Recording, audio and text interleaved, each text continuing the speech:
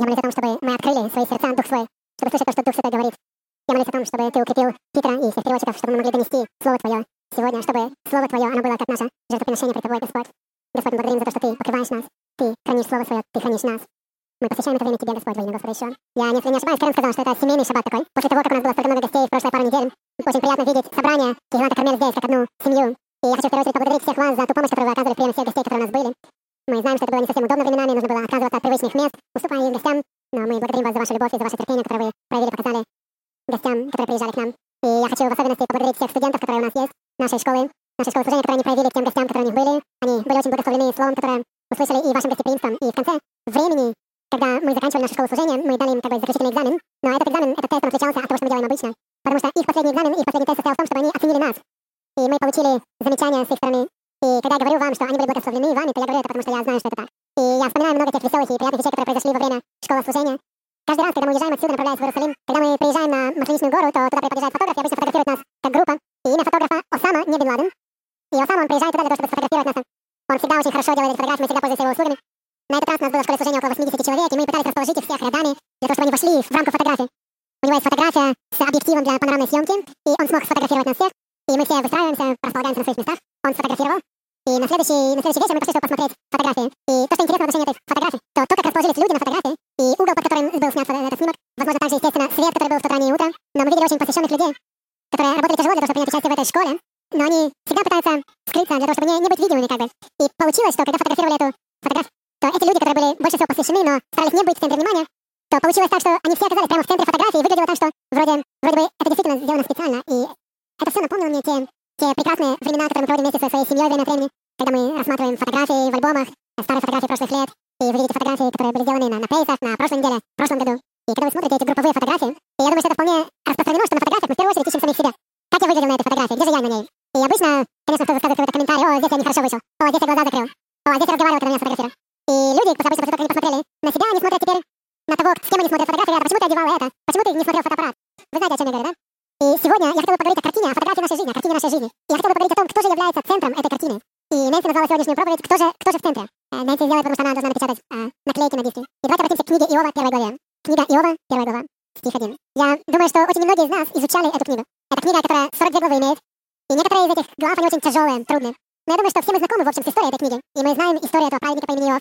И то, что произошло с ним. Давайте посмотрим первый стих. «Был человек в земле Уц, имя его Иов, и был человек этот непорочен, справедлив и богобоязен, и удалялся от зла. И родились у него 7 сыновей и 3 дочери. Имение у него было 7000 мелкого скота, 3000 верблюдов, 500 пар волов и 500 ослиц, и весьма много прислуги. И был человек этот знаменитее всех сынов Востока». Я всегда интересовался, почему они не пересчитали ослов, а только ослиц. Интересно, не знаю почему, но, возможно, нужно заинтересоваться этим. Но вы знаете, что произошло с Иовом? Он был непорочным человеком, который боялся Господа. И он хотел делать все для того, чтобы исполнять волю Божью. Он молился за своих сыновей и дочерей. И не дай Бог, если на тот случай, если они были неугодны, что-то делали Господу, он молился за них, приносил за них жертву, но вы знаете, потом пришла катастрофа в его жизнь. Его слуги были атакованы, он потерял все свое имение, он потерял своих животных, свои поля. После этого его семья подверглась атаке, он потерял своих детей. Он лишился всего за очень короткий промежуток времени. После этого его здоровье подверглось нападению. И он с трудом мог удержаться просто, чтобы вообще остаться в теле. И он сидел в пыли, в прахе и был в полном разочаровании.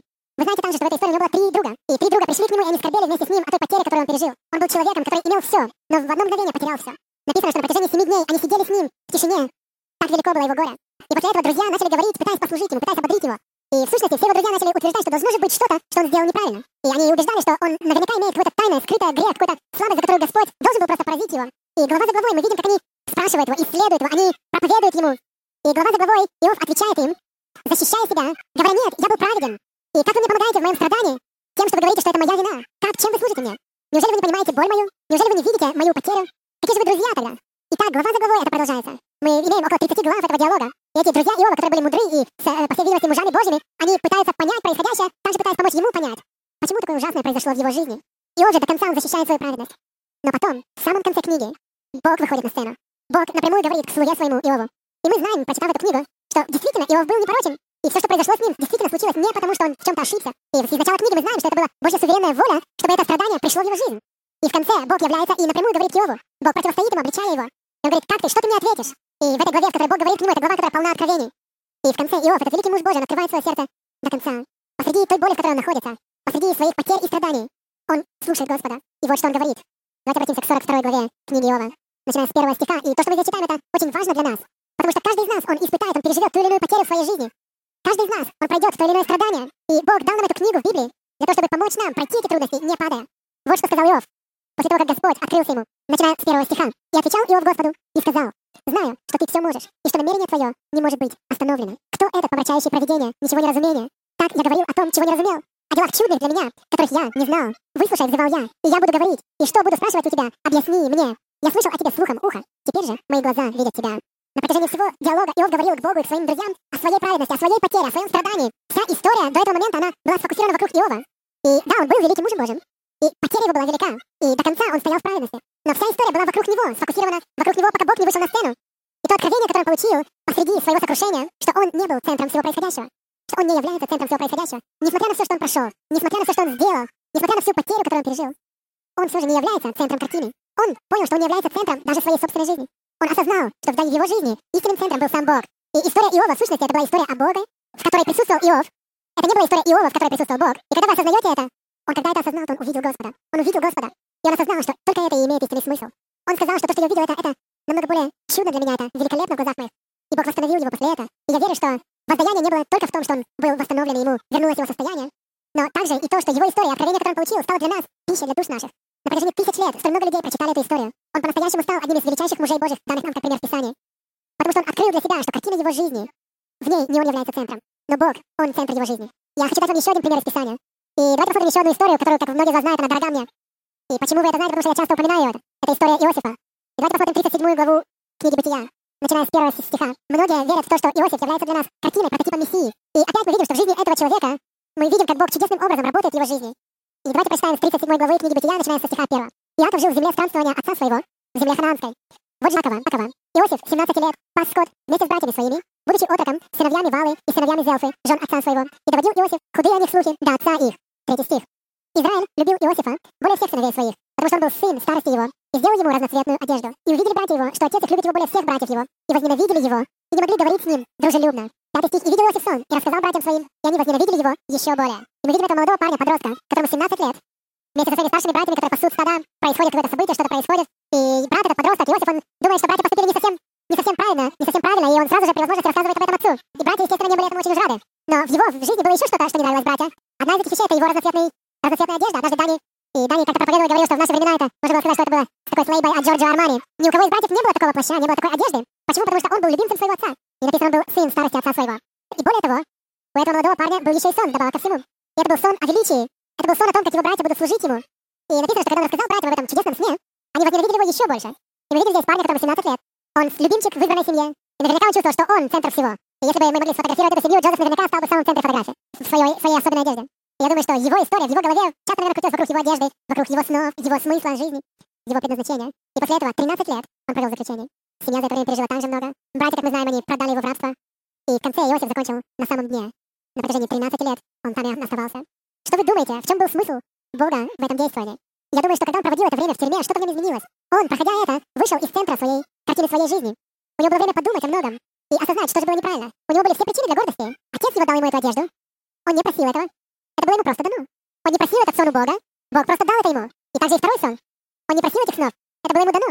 Что же он сделал, что было так неправильно? Что же он сделал такого, чтобы закончить в конце концов в тюрьме? В то время как братья его были на свободе. И не просто на какой-то краткий промежуток времени, но на протяжении 13 лет рабства и тюрьма. Весь остаток своей молодой жизни. Все свои подростковые годы. Он вырос в тюрьме. Что же сделал он такого, что было неправильно? Но проблема была не в том, что он сделал, но в том, что Бог должен был изменить его. Для того, чтобы сон, воистину пришедший от Бога, мог исполниться, в Джозефе что-то должно было измениться. И вкратце я вижу это следующим образом. Джозеф должен был уйти из центра своей жизни. И он должен был осознать, что смысл не в том, что это был его сон, но история была в том, что это был Божий сон, в которой у Иосифа была своя часть. И у его братьев также была в этом своя часть. Посмотрите, что он сказал своим братьям, когда встретился с ним опять. По прошествии 15-16 лет, я думаю, можно предположить, после того, как он видел их последний раз. Давайте обратимся к 45 главе книги Бытия. 3 стих, начиная с 3 стиха 45 главы книги Бытия. Сейчас Иосиф готов к тому, чтобы открыться братьям своим. Теперь он уже великий муж в Египте, обладающий огромной властью. И он говорит своим братьям, начиная с 3 стиха. «И сказал Иосиф братьям своим: я Иосиф, жив ли еще отец мой?» Но братья его не могли отвечать ему, потому что они смутились пред ним. И это очень понятно, что они были смущены. 4 стих. «И сказал Иосиф братьям своим: подойдите ко мне». Они подошли. Он сказал: я Иосиф, брат ваш, которого вы продали в Египет. Но теперь они по-настоящему были разочарованы, потому что они думают, что они попали в большую беду теперь. Посмотрите, что он им сказал дальше, в 5 стихе. «Но теперь не печальтесь и не жалейте о том, что вы продали меня сюда, потому что Бог послал меня пред вами для сохранения вашей жизни». Мы видим, что Иосиф изменился. Он уже не является центром картины. Его уже не волнует его одежда или его сон, или его призвание, его приговор тюремный. Он уже не обеспокоен потерянными годами. Он говорит о плане Божьем, и он видит, в чем этот план Божий состоит. Я верю, что то, что он говорит своим братьям, он говорит: вы ненавидели меня, вы боялись моего успеха, но пока я был в тюрьме, я осознал что-то. Я также ненавидел вас. Я ненавидел вас также. Всю свою жизнь я думал, что я отличаюсь от вас. Всю свою жизнь я думал, что я лучше, что я получил эту накидку. Я получил сон, и я понял, что всю свою жизнь я думал, что я лучше вас. Но в тюрьме я научился, что это не так. Я такой же, как и вы. Нет разницы между вами и мной. Просто скажите мне, жив ли еще Отец мой? И поймите, что все это было частью плана Божьего. Все, что случилось. Поймите, Бог является центром всего. И во всей этой картине у каждого из нас есть своя часть. Вы сыграли свою роль, я сыграл свою. Но Бог был в конечном итоге тем, кто послал меня сюда. Для того, чтобы Он мог произвести жизнь из всего происшедшего. Все, что произошло, это связано с Божьим планом для всех нас. И это откровение делает историю Иосифа великой. Я думаю, что это может помочь нам понять, для чего были эти 13 лет рабства и тюрьмы, почему это заняло так долго, почему требовалось, чтобы он заплатил так много, что в отношении вас и вашей жизни, почему Божий план в вашей жизни, возможно, занимает столь много времени, чтобы он исполнился, почему это стоит столь многого, почему? Потому что он должен быть центром, Бог должен быть центром. И это изменение в нашем понимании настолько глубоко, но в то же самое время настолько могущественно, потому что когда он воистину становится центром нашей жизни, тогда его цели, дух его, начинает работать в нас, и тогда мы становимся игроками его ролей, данных нам, и мы тогда обретаем характер Божий в своей жизни, мы тогда начинаем отражать его славу, обладать его властью, его неразрушимым характером, когда он центр, когда мы являемся выражением его истории. Друзья, именно в этом месте, через это откровение приходит истинное помазание. Давайте посмотрим новый замер. Я думаю, что мы можем видеть это там также очень ясно через жизнь тех, кто был последователями Иешуа. Одна история навсегда привлекает мое внимание. Это история ученика по имени Симон. Я хочу показать вам несколько вещей из его жизни, чтобы это помогло понять вам это изменение, которое произошло в его жизни. Давайте посмотрим Евангелие Матфея, 16 главу, начиная с 21 стиха. 16 глава, начиная с стиха 21. И давайте посмотрим через это окно Писания на жизнь Симона, сына Ионы, который известен также как Петр Кифа. Начиная с 21 стиха. С того времени Иисус начал открывать ученикам своим, что ему должно идти в Иерусалим, и много пострадать от старейшин и первосвященников и книжников, и быть убитым, и в третий день воскреснуть. И отозвав его, Петр начал прикословить ему: «Будь милостив к тебе, Господи, да не будет этого с тобою». Он же, обратившись, сказал Петру: «Отойди от меня, сатана, ты мне соблазн, потому что думаешь не о том, что Божье, но что человеческое». И из изучения Писания вы наверняка знаете, что прямо перед тем, как происходили события, описанные в этих стихах, Иешуа только что сказал что-то очень могущественное, очень сильное своему ученику. Буквально за несколько стихов до этого Иисус говорит ему, Петру, что он даст ему ключи от Царства Небесного, что он будет скалой, на которой он построит. Скалой он будет, и Иешуа сказал ему что-то очень, что выражало почет и отношение к нему, но через какое-то мгновение, обращаясь к нему, он говорит: «Отойди от меня, сатана». Почему Иешуа обличил его столь резко? Я скажу вам почему. Я думаю, что если бы мы посмотрели на фильм о жизни Петра, так как он это видит, так как он видит картину своей жизни, то он бы увидел себя, что он является лидером, главный актер. И после этого, когда Иешуа пришел в его жизнь, Иешуа очень быстро стал важным человеком, более важным, чем друзья Петра, более важным, чем его семья, более важным, чем его родители. Иешуа стал очень важной фигурой в жизни Петра. Но насколько бы важным не был Иешуа в жизни Петра, в том, как Петр видел свою жизнь, Иешуа продолжал оставаться самым важным вторым актером в его жизни. Иешуа стал важным актером второй роли. И вы знаете, что одна из главных задач второй главной роли состоит в том, чтобы поддержать и сделать первую роль еще более значительной. И когда Иешуа сказал, что я направлюсь в Иерусалим, там меня арестуют и убьют, Петр сказал: «Это нехорошо. Нет, Господь. Это не должно произойти. А что же с нами, если это произойдет с тобой? Мы очень плохо будем выглядеть в глазах людей. Это нехороший план, Бог. Господь, это никогда не случится с тобой». И тогда Иешуа должен был сказать ему: «Петр, ты все видишь неправильно. То, о чем ты думаешь, это человеческое, а не Божье». И в конечном итоге более конкретно говорил, что то, о чем ты думаешь, это о своих интересах. Вы знаете, что история продолжалась дальше. И когда они пришли все-таки в Иерусалим, и приблизилось время для Иешуа быть арестованным и убитым, Иешуа вновь говорит ученикам и говорит: «Вы все разбежитесь. Каждый из вас разбежится». И опять этот ученик Петр, он обличает Господа и говорит: «Нет, Господь, этого не случится. Мы не убежим, потому что мы присоединились к твоей команде для победы. Иешуа, неужели ты не понимаешь, мы победим? Они тебя не арестуют, и мы не убежим». И Иешуа говорит ему: «Я скажу тебе что-то, Петр. Ты 3 раза отречешься от меня». Так и случилось. Они пришли арестовать Иешуа, все убежали. И после этого этот ученик отрекся от него 3 раза. И когда он отрекся от Господа 3-й раз от Иешуа, он услышал голос петуха, и он знал, что то, что сказал Иешуа, было правдой. И написано, что он ушел и страшно рыдал. Почему? Потому что весь его мир рухнул. Его фотография разбилась. Он знал, что он больше не может быть человеком в центре фотографии, в центре картины. И какие реакции многих из нас, он отреагировал следующим образом: «Если я не могу сделать этого, тогда я не буду делать вообще ничего». И он ушел. Я возвращаюсь назад, я иду назад ловить рыбу. Мечта закончилась, это не сработало. Мы не победили. Но в глубине он знал, что я не тот, кем себя считал. Я никогда не стану тем, кем себя считал. Он был сокрушен, и он ушел. И я думаю, что многие из нас доходят до этой точки в своей жизни. Мы молились, мы боролись, мы жаждали того, чтобы стать в центре картины. Мы не хотим забрать что-то у кого-то, мы просто хотим быть в центре своей собственной картины. Того, как мы видим свою жизнь. Мы боремся за это, мы пытаемся достигнуть этого, мы плачем. Это болезненно. Мы стремимся к этому, проигрываем. И так это продолжается дальше. И так это и будет продолжаться до тех пор, пока Бог не приведет нас к этому месту. К тому моменту, когда топор опускается, когда приходит конец всему, и когда он рассекает наше понимание, открывая нам откровение, показывая нам откровение о том, кем мы являемся. И легко сказать: «Ну, если этого я не могу достигнуть, то я тогда ухожу вообще. Я пойду искать чего-то, где я буду центром. Я начну заново. Если здесь не сработало, хорошо, я это оставлю, но, возможно, я могу быть центром в другом месте». Но я скажу вам, этого не произойдет. Потому что когда Бог находится в вашей жизни, то Он работает над тем, чтобы увести вас из центра.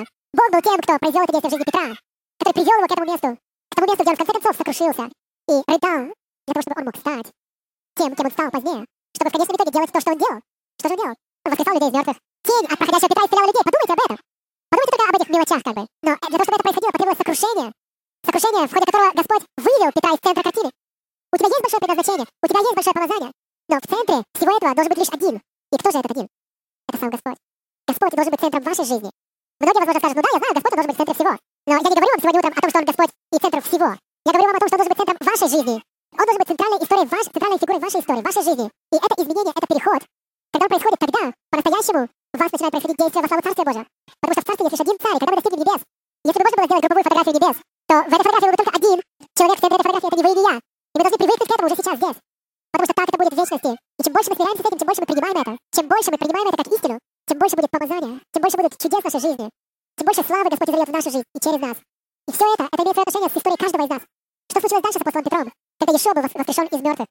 Он встретился с Петром один на один, и он спросил его: любишь ли ты меня? Любишь ли ты меня? Любишь ли ты меня? И написано, что это расстроило ученика Иисуса, потому что он продолжал спрашивать его то же самое раз за разом. И он продолжал говорить Господу: да, я люблю тебя, ты знаешь это. Почему ты продолжаешь спрашивать меня этот вопрос? Мне от этого не по себе, ты ранишь меня. Но что же говорил Господь? Он говорил: если любишь меня, то я тогда должен быть в центре твоей жизни. Это по-настоящему, вот это значит любить Господа по-настоящему. Чтобы Он был в центре нашей жизни, чтобы мы возвали Ему славу и почтение. Чтобы мы позволили нашей истории стать частью Его истории. После этого произошло изменение. В определенный момент Петр был момент, когда Петр был главным актером, а Иешуа был актером, играющим вторую роль. Но благодаря тому, что произошло в последующие месяцы, Иисус стал таки главным актером в его жизни. Он занял свое ему полагающееся место. И тогда началось действие. Тогда включился свет, и тогда началась истинная история. И я хотел бы сейчас, чтобы мы начали подходить к завершению. И для того, чтобы завершить это, я хотел бы с вами поделиться одним из учений самого Иешуа. Есть что-то особенное в том, как Иешуа учил. Его учение настолько простое, настолько ясное. Но многие из этих учений, они как драгоценные камни. И когда вы смотрите на них, через них на свет, чем больше вы их рассматриваете, тем больше вы можете видеть в этих историях. И вы можете видеть, что есть в этих историях что-то намного больше, чем просто какая-то простая история. И истории Иисуса, они говорят как бы на многих уровнях. И давайте посмотрим прекрасное учение, которое Иисус с нами поделился в 15 главе Луки. И начнем читать с 11 стиха. 15 глава Луки, которую многие называют притчей о блудном сыне. Начиная с 11 стиха 15 главы Евангелия от Луки. Еще сказал: у некоторого человека было два сына. И сказал младший из них отцу: отче, дай мне следующую мне часть имения. И отец разделил им имение. По прошествии немногих дней младший сын, собрав все, пошел в дальнюю страну, и там расточил имение свое, живя распутно. Когда же он прожил все, настал великий голод в той стране, и он начал нуждаться. И пошел, пристал к одному из жителей страны той, а тот послал его на поля свои пасти свиней. И он рад был наполнить чрево своей рожками, которые ели свиньи, но никто не давал ему. Пришедший же в себя сказал: сколько наемников у отца моего избыточествует хлебом, а я умираю от голода. Встану, пойду к отцу моему и скажу ему: отче, я согрешил против неба и пред тобою, и уже недостоин называться сыном твоим. Прими меня в число наемников твоих. Встал и пошел к отцу своему. И когда он был еще далеко, увидел его отец его и сжалился, и, побежав, пал ему на шею и целовал его. Сын же сказал ему: отче, я согрешил против неба и пред тобою, и уже недостоин называться сыном твоим. А отец сказал рабам своим: принесите лучшую одежду и оденьте его, и дайте перстень на руку его и обувь на ноги, и приведите откормленного теленка, и закалите, станем есть и веселиться. Этот сын мой был мертв и ожил, пропадал и нашелся, и начали веселиться. Евангелие от Луки, 15 глава, с 11 по 4 стих. Эта история начинается с того, как Иешуа рассказывает об этом молодом человеке, который хотел радоваться жизни и хотел эту радость сейчас. И он получил свое наследие преждевременно от отца. Он упаковал свои вещи, поехал в дальнюю страну, и там расточил все имение свое. И что-то в этом молодом человеке захватывает нас. И когда Иешуа рассказывает эту историю, то наше воображение как бы следует за этим. Мы думаем об этом молодом парне, как стар был он, как молод, как он выглядел, и как же он потратил все эти деньги. Какие же такие волнительные искушения, какими волнительных искушений он подвергся. Наше воображение, оно устремляется в попытках догадаться, что же происходило в его жизни. Но когда закончились все деньги, и пришел голод, он нанимается для того, чтобы кормить свиней. И он осознает, что даже свиньи получают лучшую пищу, чем я. И написано, что когда он пришел в себя, он сказал: я пойду к отцу своему, и я попрошу его просто нанять меня. Я уже не могу быть сыном его, но он может меня нанять. Я знаю теперь, как работать на ферме, я буду работать для своего отца. И когда Иешуа рассказывает эту историю, мы понимаем, что молодой человек направляется домой, но он еще находится очень далеко. Когда он находится еще очень далеко, отец, который ждал его, судя по всему, много дней, день за днем он ждет, когда же сын вернется, надеясь, что в один день он увидит его. Приходит день, когда он видит своего сына издалека. И Иешуа рассказывает эту историю, говорит, что отец вышел и побежал к сыну, обнял его, поцеловал его, сказал слугам своим: оденьте его в лучшую одежду, оденьте перстень на руку его, и давайте сделаем большую вечеринку и будем радоваться, потому что этот сын мой был мертв, а теперь жил, он был потерян, а теперь нашелся. И когда Иешуа рассказывал эту историю, мы, я думаю, осознаем, что центр этой истории сместился. Сначала мы следили за жизнью этого молодого человека, и история как бы была сфокусирована на молодом человеке, который хотел наследия, который ушел, растратил его, но потом он возвращается в покаянии домой. И когда Иешуа рассказывает эту историю до конца, люди, которые слушали ее тогда, и мы сейчас, мы осознаем, что история, в общем-то, не об этом молодом человеке. История, по большому, это об отце. Есть много молодежи, которая идет и растрачивает свое наследие. И в современном мире есть целая индустрия развлечений, которая помогает им в этом. Есть целые города, которые посвящены тому, чтобы можно было потратить все свои деньги. Можно назвать эти города потерянные города или блудные города. Я вспоминаю свою жизнь, когда мне было 18-19. Мой дед дал мне $50. $50, чтобы благословить меня. И я выехал из его дома в Лос-Анджелес и оттуда в Лас-Вегас. И я поставил $50 на красное, в рулетку. Я хотел заработать на этом пару сотен, если бы я был старше и мудрее. И если бы я был еще кем-то, я остановился бы уже там, но я не остановился. Я потерял все $50. И в конце я ночевал на асфальте в старом парке, на стоянке. И на следующий день так же самым темпом на попутках добирался назад. И И тогда это еще было за 2-3 года до того, как я встретился с Господом. Но когда мы возвращаемся к этой истории, то мы видим, что вначале нам кажется, что это история о молодом парне. И мы осознаем, что у этого парня был очень необычный отец. Не все отцы похожи на него, который каждый день бы сидел, ждал, молился о своем сыне, ожидая, надеясь, что в один день вдалеке на горизонте он увидит небольшую картину, небольшое очертание приближающегося сына. И мы осознаем, что эта история в сущности говорит нам о сердце отца. Я думаю, что еще он также учит нас в этой истории о духовной зрелости. Мы все начинаем как сыновья, но каким-то образом становимся отцами. Или начинаем дочерьми и становимся матерями. И фокус нашей жизни изменяется. Когда мы молодые, незрелые, мы думаем, что все вокруг — это о нас, это для нас. Но когда мы растем, когда мы взрослеем, и когда на нас возлагается ответственность любить, мы осознаем, что история не так уж сильно о нас самих только. И другие люди в нашей жизни начинают становиться в центре нашей жизни. Но еще учит, что не в последнюю очередь это также говорит и о Боге. Он хочет, чтобы мы поняли из этой истории, что Бог, он как этот отец блудного сына. И что каждый из нас, тем или иным образом, мы схожи с этим молодым парнем. И в нашей жизни все мы находимся на том или ином уровне, в том или ином моменте нашего обращения к тому, чтобы вернуться домой. И каждый из нас страстно нуждается в том, чтобы познать, что когда мы начинаем возвращаться домой, то наш Небесный Отец, он увидит, что мы возвращаемся к Нему еще издалека. И он побежит к нам навстречу, для того, чтобы ввести нас в свою семью. Туда, где мы осознаем, что да, Отец, эта история не обо мне, это история о Тебе. И о том, каково мое место в Твоей семье. И Божья картина — это большая картина всех нас вместе. И мы должны найти свое место на этой картине. В жизни каждого из нас должно произойти изменение. Изменение в том фильме о нашей жизни, как мы его видим. И это изменение в том, что мы должны позволить Господу стать в центре, стать фокусом всего, стать самым главным, самым центральным человеком в нашей жизни. Когда мы понимаем, когда мы могли бы понимать абсолютно ясно, что это Его история, в которой у нас есть наше место, а не наоборот. Тогда мы продвинем Царствие Божие, тогда мы придем к тому, что помазание будет высвобождено, помазание на исполнение Божьей воли. Давайте встанем все вместе. Я хочу помолиться. И давайте попросим, чтобы Господь Он проговорил к нашим сердцам, чтобы в нашу жизнь пришло это изменение. Я верю, что когда я говорил, Дух Святой говорил что-то и вам. И когда Он говорит нам, то Он всегда делает очень личным образом. Я, находясь здесь, могу выполнять свои задачи учителя, но тот, кто говорит к нам, это Дух Святой, который может сказать нам, что сегодня утром я говорю к тебе, сегодня утром я говорю об истории твоей жизни. Кто по-настоящему центр твоей жизни? Позволишь ли ты занять мне место, полагающееся мне? Позволишь ли мне выразить себя через тебя, для того, чтобы твоя жизнь была исполнена силой? Отец, я благодарю тебя за народ твой, за каждого, кого ты призвал, за каждого, кто избран тобой. Каждому ты дал прекрасные дары, в каждого ты вложил чудесные способности. Каждый из твоих детей, он особенный, и у тебя есть план для каждого. Сегодня утром ты переходишь в центр картины. Мы хотим отдать тебе это место, потому что мы понимаем, что таким образом мы можем найти себя, мы можем найти свое призвание, мы можем найти свою силу. Наше величие в этом, в том, что ты в центре картины. Господь, помоги нам, покажи нам наше место, покажи нам нашу роль, покажи нам какую роль мы играем в твоей истории. Аба, Господь, это так ценно. Мы хотим этого всем сердцем нашим, мы хотим видеть, как ты высвобождаешь это могущественно. Мы хотим, Господь, видеть исполнение этого. Радость того, когда мы видим, что твоя воля исполняется. Мы отдаем это время тебе и славим тебя. Когда мы стоим сейчас здесь в присутствии Божьем, если кто-то может сказать: Господь, ты говоришь ко мне, я слышу голос, я хочу, чтобы ты стал в центре.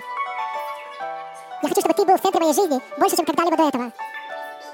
Не произведешь ты эту свою работу благости своей во мне, приведя меня в это чудесное место, в место мира, где я могу сидеть у ног твоих, зная, что ты центр моей жизни.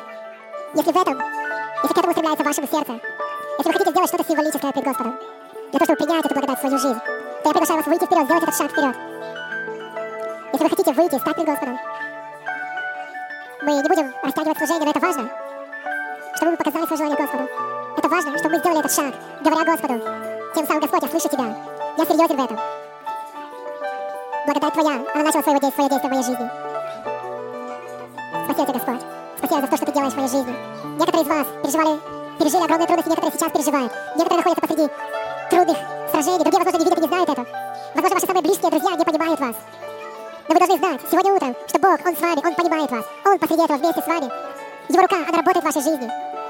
Он работает в вашей жизни через свою благодать и милость. Часть из вас, возможно, искушаетесь тем, чтобы бросить все, оставить все.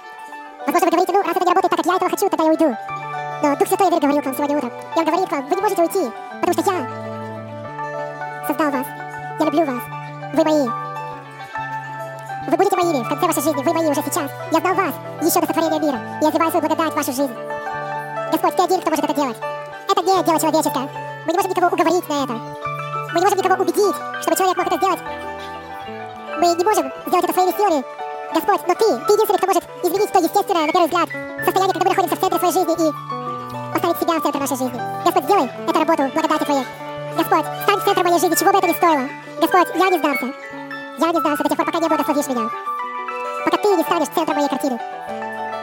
Я вижу, пока я не найду свое место в Твоей картине, в Твоей истории. В том, как Твоя благодать работает во мне. Примите эту благодать сейчас. Сейчас Дух Святой работает в вашей жизни. Не позвольте этой благодати пройти мимо. Вместе с этой благодатью приходит и посвященность, приходит сила. Свидетельство для того, чтобы продолжать. Господь, мы не обратимся к Тебе спиной. До тех пор, пока Твоя благодать не станет совершенной в нашей жизни. Это Твоя воля. И Сегодня утром я говорю тебе, Господь, это также и моя воля. Да будет так. Славим тебя, Господь, во имя еще. Давайте будем славить и благодарить Господа.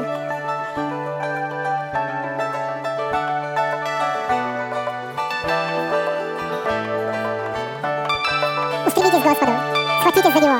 Пусть ваша вера простирается к Нему, устремляется к Нему.